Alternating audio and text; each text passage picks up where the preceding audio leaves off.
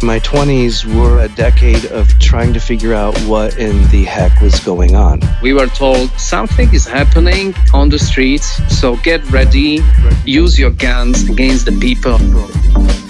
Whatever you do, as best as you know how to live into it, be full-hearted or just quit. Be full-hearted in quitting. Our lives are meant to make us feel very safe and very taken care of. And then what you end up feeling is you don't know yourself in unknown places. This is the Yan Sons Podcast. Just in case you clicked on the button and weren't sure where you landed, today we have an interview with the most famous podcaster we've connected with so far.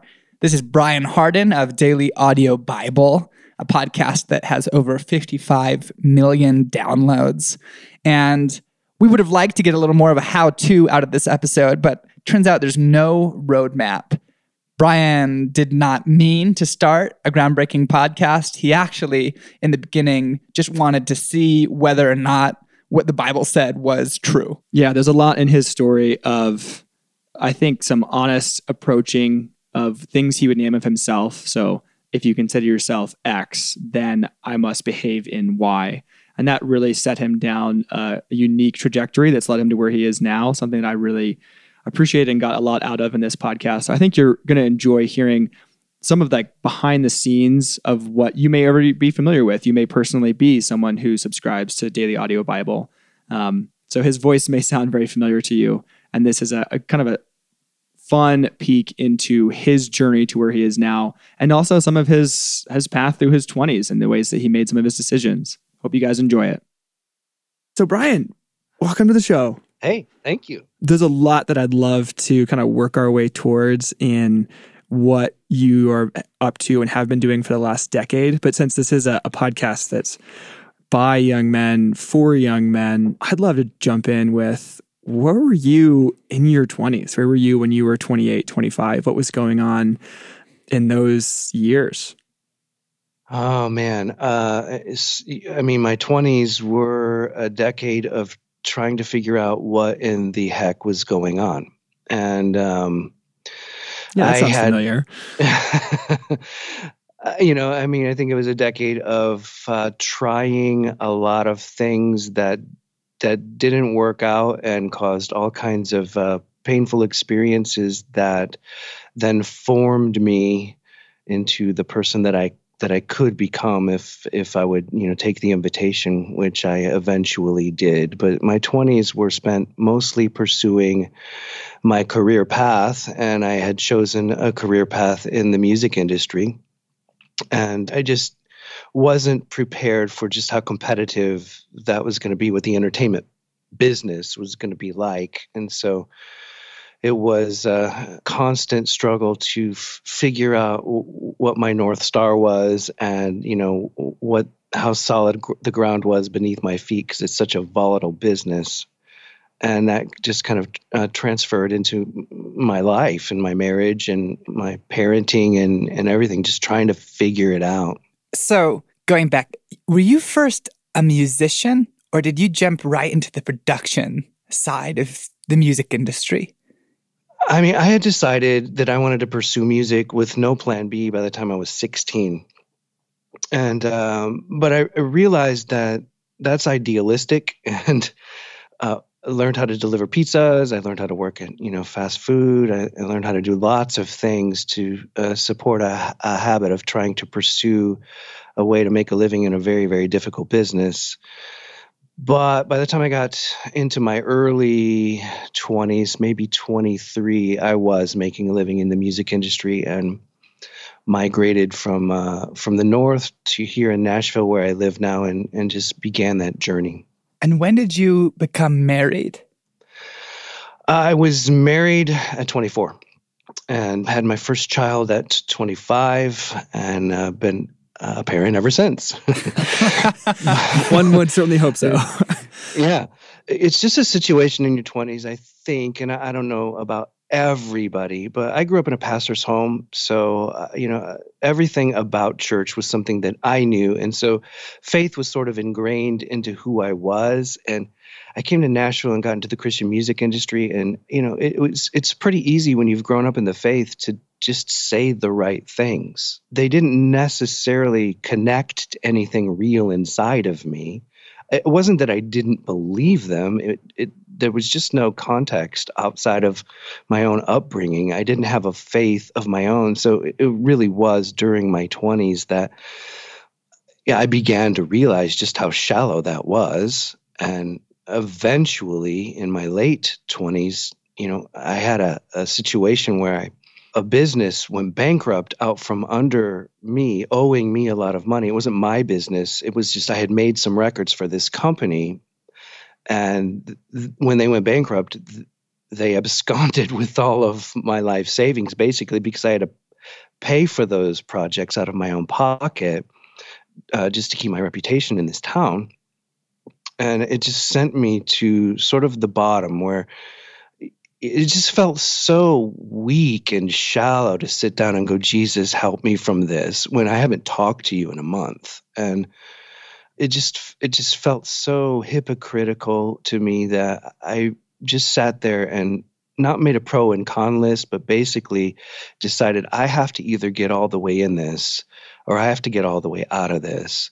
I can kill or be killed. That's what this the entertainment culture is like. I can go do that if I don't have any kind of moral compass, but I keep trying to come back to this, paying homage to a faith that I don't seem to really have. And every time, I pray, I'm asking God to do something for me, and I don't even think I know God. And and then during that whole process, believe it or not, Wild at Heart was kind of happening. And I read that book and it was like, this is some language that I have never heard before.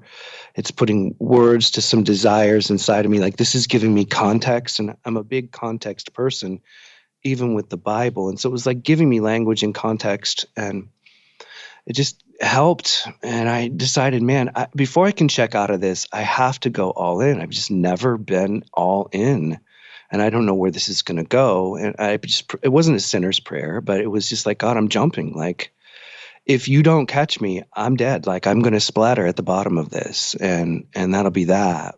But I'm going to take this shot. I'm going to jump and never look back. I'm going to go all in my faith. And that really was the shift for me.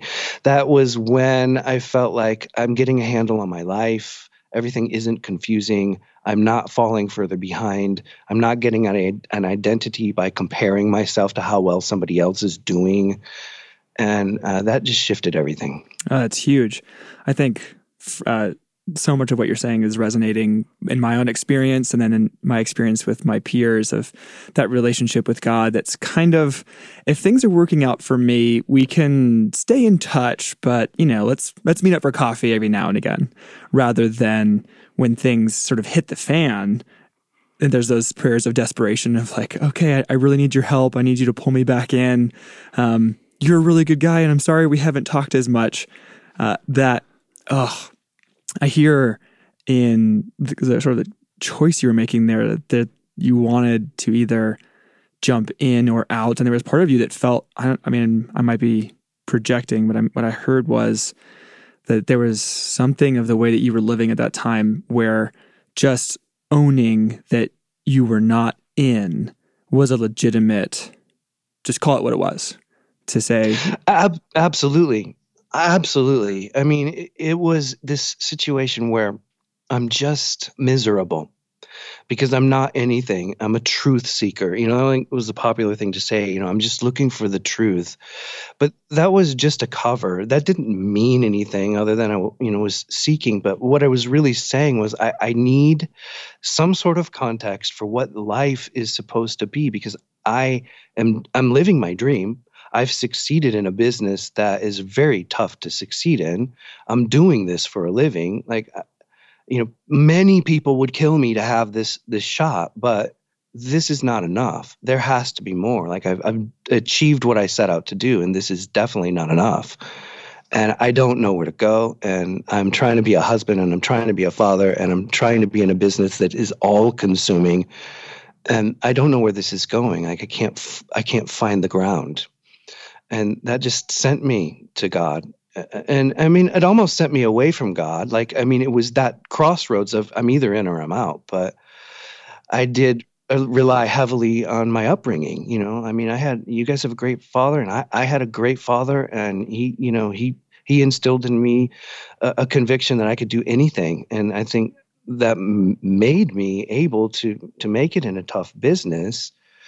But, finding your way is not an easy thing. And I think it's an impossible thing if you have no rooted spirituality. Like if you don't have God in your life, I'm not sure how you do find your way. I spent my whole 20s, since we're talking about the 20s, I spent my whole 20s trying to find the way, even when everything looked like I had found it. So once I had, kind of surrendered, or I don't like all that kind of religious talk, but that's really what happened was I give up. And if you really are there, then I need you to talk to me. And that sent me to the Bible. I mean, I literally grew up in the church and had never read the Bible. I just knew all the verses everybody else knew. Like you just carry them around in your pocket and pull them out and hand them to people. Yeah, like your identity card of, see, I'm a Christian. Right, and then you have the right thing to say, and usually it's the wrong thing to say because you're quoting a scripture out of context. And all of the social faith wasn't the problem. It wasn't attached to anything.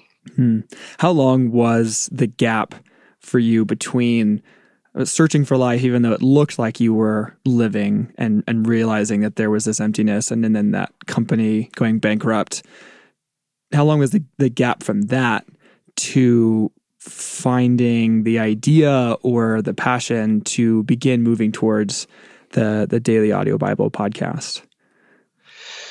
A couple of years. I mean, I had literally almost taken a vow to myself that ministry was not something I would ever pursue.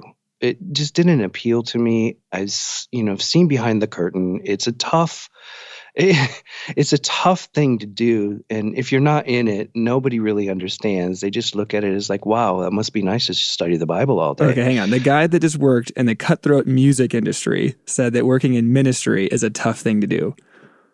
I mean, I think leading people spiritually is probably the hardest job on the planet. When you're in a different kind of business, there are a certain set of rules. And even if they're broken, or even if you get kind of, taken out in a business deal or something like that, you sort of know how that happened. But when you're dealing with the hearts of people who make an incredible amount of assumptions about who you are and what you do, that is really hard to navigate, because there's just a lot of judgment and envy and all kinds of stuff that happen around that sort of isolates you by default. It's hard to lead people and then be one of those people at the same time. And so I think it's an incredibly difficult thing to do, but it's, for me anyway, the most true and noble thing I ever leapt into. So yeah, it's hard. I watched, my dad be a pastor for 30 years. I watched the toll that took. I watched his, good heart be misunderstood, but I watched him remain true. But by watching him remain true, I also walked away going like, it's not worth it. Like, I don't want to do that. I don't want to be in that. And so it was a couple of years, and it really was just reading the Bible. I mean, after that little moment of going, I'm jumping, and if you don't catch me, I'm dead, I figured I probably should read the Bible and stop thinking that I know what it says. I probably should read the whole thing. And that really shifted so much for me. I remember finding, everybody's got like 5 or 6 Bibles in their house, and I found one and just sat it on my table and said, God, if you really can speak for yourself, I need you to do that. And I'm listening. I am not resisting you. I am not rebelling. I am not trying to disprove anything. If you can talk, I'm listening, because all I know about you, someone else told me. And I don't think you've ever told me anything about yourself. It's sort of like hello. And the Bible was sort of my entree. It was like the way in. And so once I read the whole Bible, its context started to shine, and so many of the things that I had made assumptions about disappeared. And I just basically had to unlearn my faith and sort of disassemble everything and then look at what was left and begin to assemble a faith that was mine. Man, that's huge. I want to talk about that for a second. You mentioned a minute ago that as you were transitioning out of the music industry, as you were pursuing this life with God, that what had been confusion and disorientation started to become clarity and even vision in the course of what you've just described, in the course of actually learning what the story of God looks like.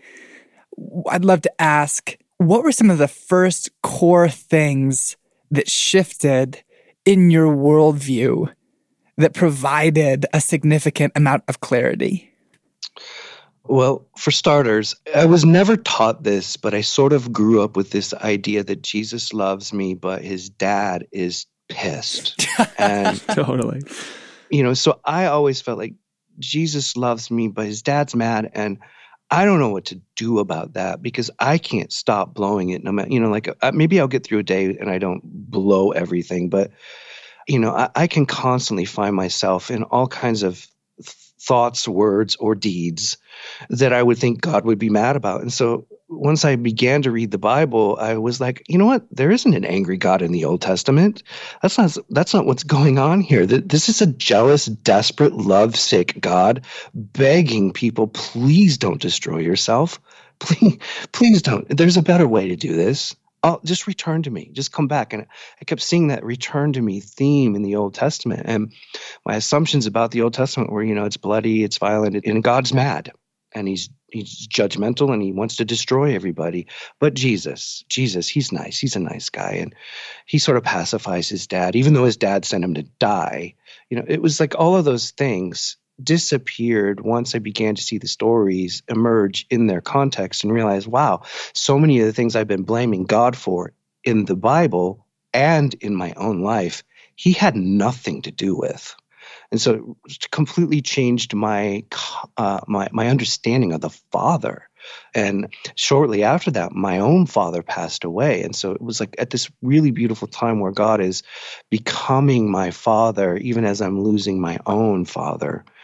And those kinds of stories are so bedrock for me that I can't imagine how I could see the world any other way now. I can't imagine walking away from that. And it's huge. So you've started reading your way through the Bible. You've made this radical life or death decision about what you're going to move towards for the life of your heart with God. What happened next in the story? Because you're still kind of dead center in your 20s right now. What followed after you decided that, yes, actually, in spite of my radical vow, I'm going to consider a life that is missional with people?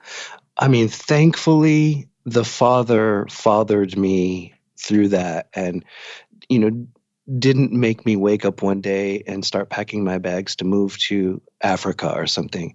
It was a transition. So when the Daily Audio Bible started, it really started out of an idea and then a dream. And, as soon as I say a dream, then we get into this vision talk and stuff. But it really was, I woke up just before Christmas in 2005. And the first thought in my mind was a remnant of a dream that I can't remember, but it was, I want you to podcast the Bible. And, I jumped up and got about my day and didn't think another thing of it, but it just loitered in my mind. It was just one of those things that I couldn't stop thinking about. And so for about a week, I keep hearing this, I want you to podcast the Bible. And guys, if you knew me then, I've gotten very practiced as an introvert in being extroverted in communicating and speaking. And that doesn't terrify me anymore because I just have a lot of practice, but I'm a pretty introverted guy. So the idea of getting behind a mic instead of sitting behind a console and making a famous person sound great, but actually being that person was terrifying. But it wouldn't leave. And I realized, man, I'm an audio engineer. I have the skills to do, figuring out how to do this isn't the problem. Just doing it is. But, the week between Christmas and New Year's was the week. And I decided I'm doing this. I'm starting this January 1st. And the beautiful thing is I just thought it was about me. I thought this was just going to be a journey with God. And I was going to speak the Bible out loud and a few people would listen maybe. And it would be accountability, and I would actually, stick with it for a year, and that's all that was going to happen. I wasn't planning to leave the music business or go into another path, especially ministry. But it just blew up. Like, I mean, I had over 200 emails from people that I did not know on the first day. And I just didn't really know what to do with that. Didn't feel like I was equipped to teach the Bible. I just felt like I'm supposed to read the Bible, and it's a 1-year thing, and then I'll be back to my life. But it just kind of blew up, and community started evolving around it, and it just started taking shape. And all of a sudden, I'm hearing these confessional things from people that I realized, wow, in a church setting, that would crucify you. If you confessed that out loud in most religious community settings, you would never be looked at the same again. So what is it about the anonymity of the internet? What is going on here? And I just began to realize, wow, God is in this, and I probably should keep going. And so, for the first few years, I was supporting the Daily Eddy Bible completely out of my own pocket while trying to maintain an all-consuming career in the music industry. And the final break kind of came in 2008, where I realized, I can't stay in the music industry. I'm losing my edge. Like, I have to stop one of these two paths. And it was just, at that point, I was cooked like a frog. It had taken a couple of years, but I could not imagine leaving this community behind. And I started telling everybody I love them at the end of every day, because that was the moment that I realized I cannot leave this ministry behind. I am already in it. I've slowly done what I said I would never do, but I'm here. And I love these people, and I love the scriptures, and I love what they do to me. And, it was one of those things where it was like, I am more alive now than I've ever been, even though I'm about to leave what I worked so hard for so long to achieve.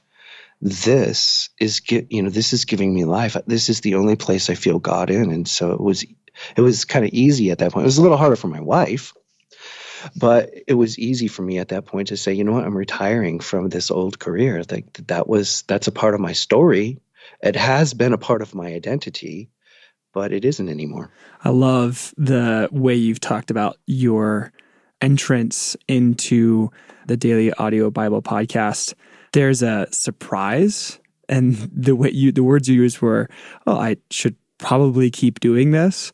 When people started, responding really well to it, which speaks to a goal that wasn't, man, I'm going to create this thing and hope that it's just massively successful. And when people do come by, there's sort of that maniacal, evil laugh, like you've succeeded. More people are coming in. Instead, it's, shoot, I guess this is connecting, and I was going to commit to this for a year, and I guess I'll do that. And then all of a sudden it's 2 years, and then it's 3 years. And then you sort of look backwards and you're like, whoa, how did I end up here? Like the hooks are in. That strikes me as being a very different motivation and a really interesting process to create something that could be so massively successful. One would assume, especially in that, time in your life, that it would be the opposite, that it would be, okay, how do I play my cards right so that I can create something, maybe a little thing on the side, maybe a little hustle that can just be wildly successful.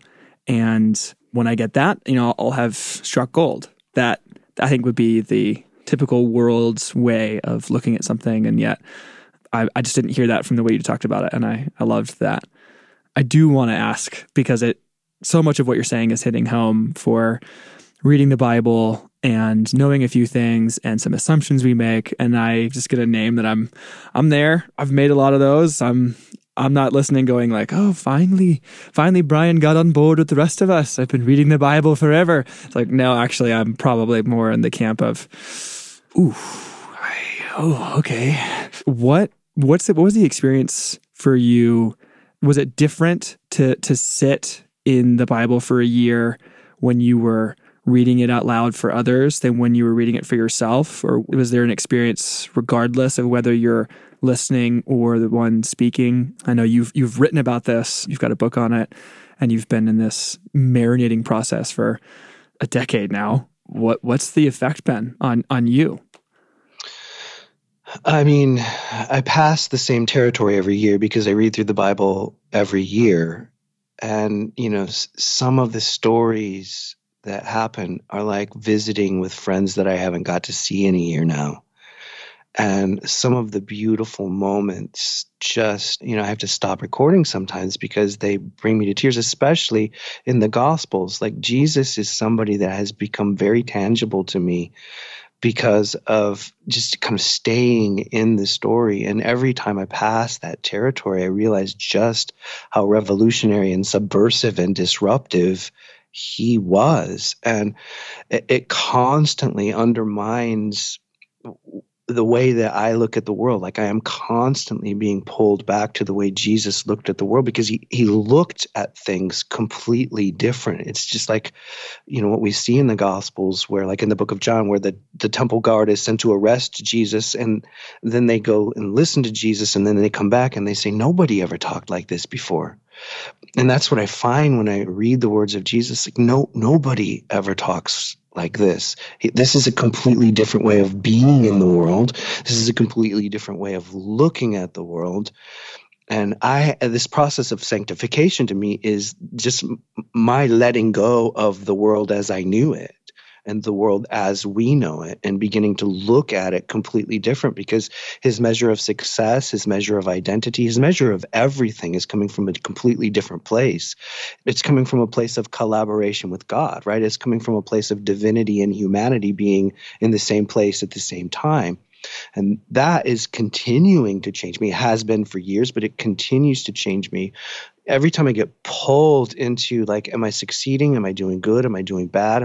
How am I doing as a father? Like all of those questions can only be answered one of two ways: in comparison to somebody else, or just by asking God, how am I doing? Like there's no other way. And one of them is a false identity and one of them is a true. And so the deeper that I get into understanding Jesus' relationship with his Father and the things that he was actually trying to say, the more I am challenged with the way that I look at the world. So it's a hard question to answer, because the answer is everything. Like it just touches everything.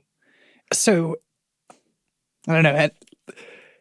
Speechless. Fascinating, energizing to hear you talk about those things. Yeah, because I was just kind of like, wait, slow down. Like, no, not because you're actually moving too quickly, but because the points you were touching on could be lingered on for such a long time. And I just want to go back and ask a little more on one, because you did just touch on some of these points, but you were talking about your view of the world being transformed to become more like the way that Jesus understood the world.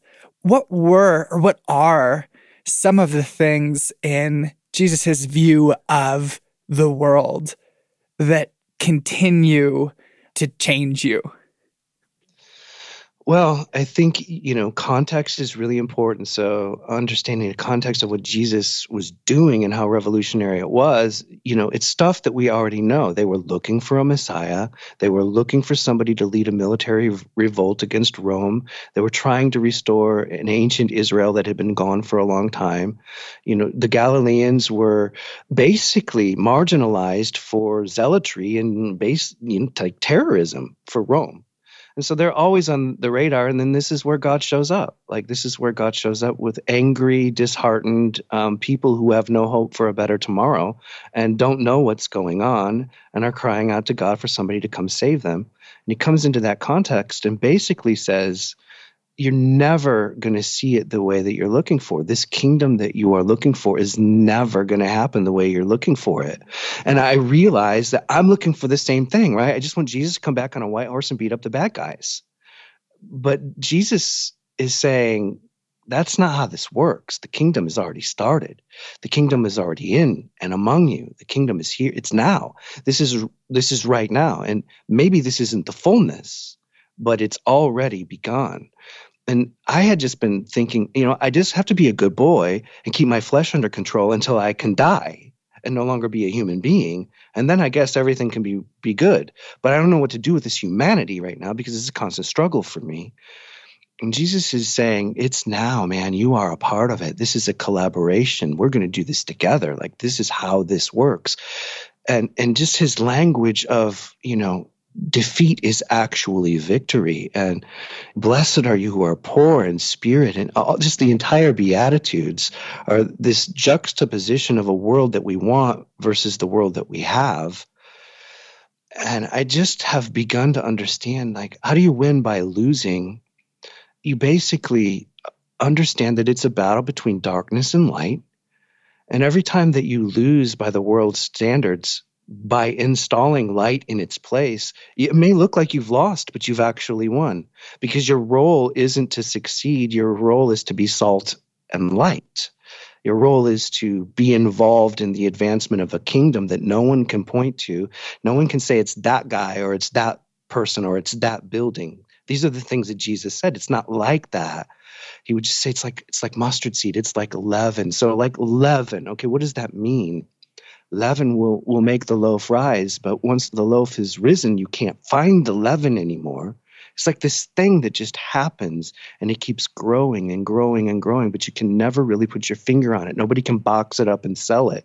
Nobody can make it a product. It just is, and it is now, and I have a role to play in it. And the way that I do that is I don't yell back at my wife when she says something mean to me. I tell her I love her, because in that moment I'm losing my right and my dignity. I'm not able to fight back in that moment. I'm just taking it. But when I do, I replace darkness with light. I say that this is the end of the darkness. Like, it stops with me. I'm replacing everything with light around me. And that's how we win by losing. And Jesus modeled this. That's the thing. It's like it's not a mystery. He did this the whole way, all the way to the end, even hanging on the cross, taking all darkness with him in the ashes of defeat and a horrible death and a humiliating death. Death died because he did. And so it's just changed my way of interacting with people. Rather than just trying to be right or, have my boundary, I have to enter into stories just like Jesus did, because when you look at him, he was always after the plot. Like, he always asked penetrating questions that exposed what was really happening. And he continues to do that in my life. And so I have to move toward people, even though I'm an introvert. And I have to, take things that I think are unjust and replace them with light, even though I have to, feel like I could have been right in that situation. I was right in that situation, but I chose light instead of being right.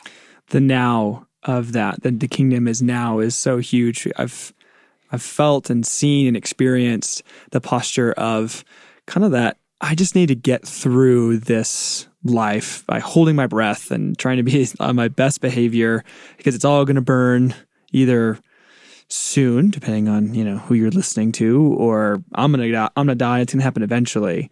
And there's this passivity that enters because nothing now really matters other than sort of minding your manners. And that is that's crushing. That stops what you named as bringing light, bringing the kingdom, bringing Jesus here. And the power of now is massive. This feels like an unfair question to ask you, but I love asking unfair questions. Is there a particular verse or chapter that you would list as one of your top three, your favorites, when you get to that point again each year, that you go like, I've been looking forward to this line or this action? I'm not going to put the pressure on you to say your favorite moment. I'm going to give you the little bit of wiggle room. Top three. Okay, top three. Well, from the Psalms, unless the Lord builds the house, the labor is in vain, has really guided me through this decade of ministry, because as men and just as people in the culture that we live in, you have to be moving forward. You have to be getting bigger. You have to be having more in order to be seen as successful, even in your own mind. And that scripture just helps me realize, if this is not a collaboration, if I am not doing this with God, it does not matter at all. And then from Peter's letters, I can't remember if this is first or second Peter, I think it's second, but humble yourself under the mighty hand of God, and in due season he will lift you up, has been really, really important to me, because it's an active participation to humble yourself. Like, don't wait to get the smackdown, right? Don't wait for life to beat your head off, or wait for God to have to come and disrupt you in some sort of way. Do it yourself. Like, be a participant, humble yourself, stay there. That's the posture that Jesus constantly had, and that's the one I want. And I guess my third favorite is the one that is the most popular in all of the world, right? I know the plans that I have for you. And the reason that I like that verse from Jeremiah is twofold. One, it's completely taken out of context in the way that it's passed around, completely out of context, but its context is rich. God is speaking to people who are in exile, who have lost their homeland, who have lost their temple, who have lost their identity. You're right. They're just singing songs by rivers, and they're just longing for a day that they could be restored. And God sends a prophet and says, settle in where you are. Pray for the well-being of those around you. It's going to be 70 years. So have kids and get married and have a good life. And in your well-being is attached to the place that you are right now. But I have plans for you, and they are plans to prosper you. But they're in that context, as opposed to just, something that you can pass to anybody who's having any kind of problem at all. God's actually saying, stay where you are. I've got you. I've got plans. Stay where you are right now and thrive where you are right now. And that's helpful for me too, because we go through those seasons where it's just not enough anymore. And we know we're in transition, but we don't know where we're going. And it's just hell to be in. And it just feels just constantly like you're missing a major piece of a puzzle and you don't know where to go. And it just helps me to kind of go to that kind of scripture and that kind of a context and say, I am where I am. And until God is leading me into something specifically different, even though I feel like he's beginning to do that, I don't have to know more than I already do. Love it. Yeah, we're just going to jack that and use that as the new And Sons intro. I love responding to the Psalms and to Peter. I'm struck by the way that you talk about collaboration, because I think there's one mode of talking about collaboration with God that feels like putting on pressure. God's going to do this, but you have to respond this way and make sure you're both bringing things to the table and whatever. But especially in the verses you just described, I just hear such a kindness and even a playfulness of like, actually, you really could do the work of humbling yourself before I have to. Like, I'm extending a lot of power to you in the role that you can play. Just as you're speaking about it, it struck me as so generous and actually so inclusive and kind of God to leave the potential of maturity kind of inside the boundaries of a person's own choice to a certain extent. I mean, such an intriguing way to think about collaborating with Jesus. I think that's the story of the Bible. I mean, I honestly think that's the entire arc of the narrative of the Bible is God isn't trying to be a separate thing that we have no idea how to access and really no idea how to interact with, but we just have to sort of try to figure it out. He was never wanting that. That wasn't the purpose of, he didn't make Adam and Eve. He didn't create humanity and then decide, to take several steps back and watch what happens. He is always been a part of the story. He has always been the Redeemer in the story. And he has always invited that collaboration, whether it be return to me, which would be an act of will and a collaborative move, all the way through the life of Jesus and his collaboration with the Father, all the way to the last things that he says before he ascends to the Father. Everything that I've come to do, I've done, he says. Now go tell everybody. Right? And we call this the Great Commission. But commission is, like, you guys do the etymology, but that's co-mission. That's something that we're going to do together. Like, we're going to rescue the world together. I think God came in the flesh and did what people couldn't do, but we are still here to do what we were always here to do, which is to steward the earth, love one another, bring the kingdom. This is a collaborative thing. God could just do these things, but he's choosing to do it with us. The Bible wouldn't exist if there weren't a collaboration between people and God.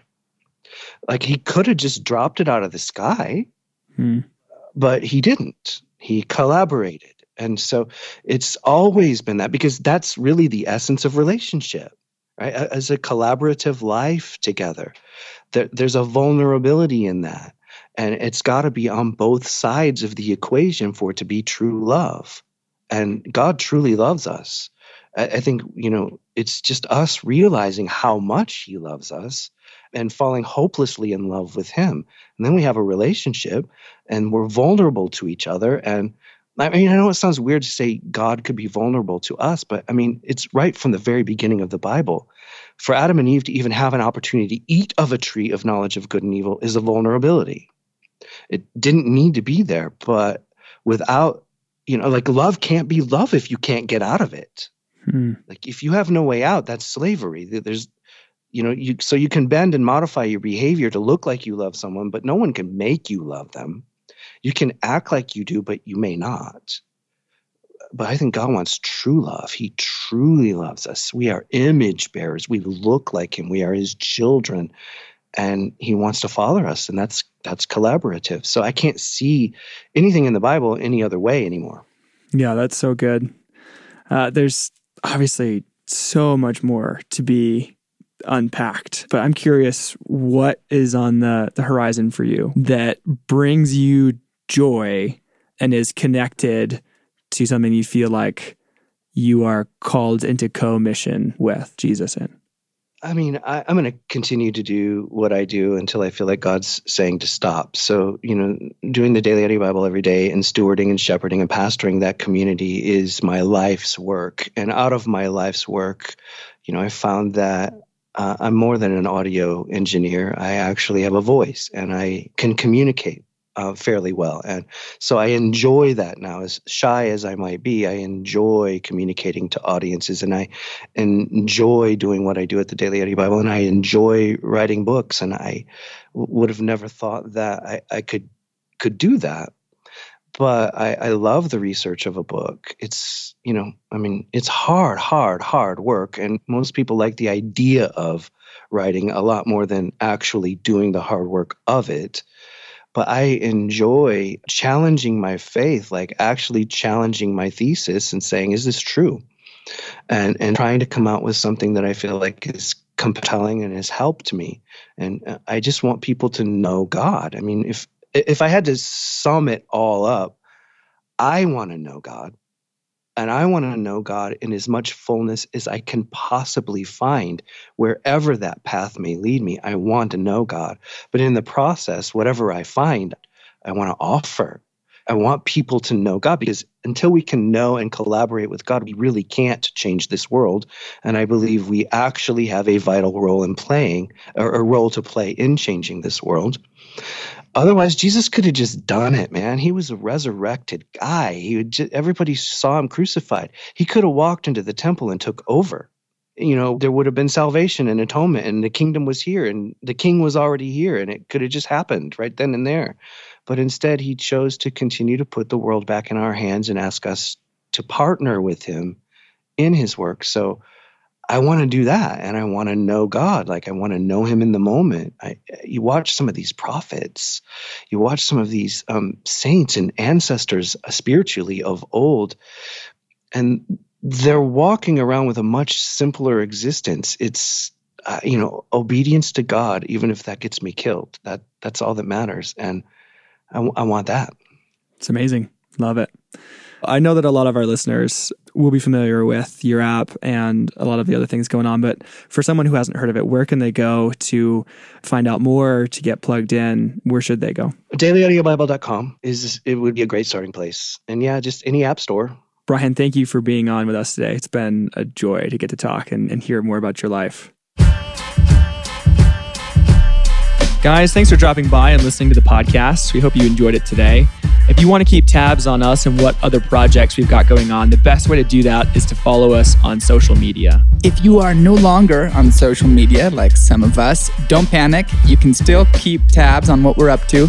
Just go to ansonsmagazine.com, join our mailing list, and we'll keep you in the know. And while you're there, be sure to read the magazine.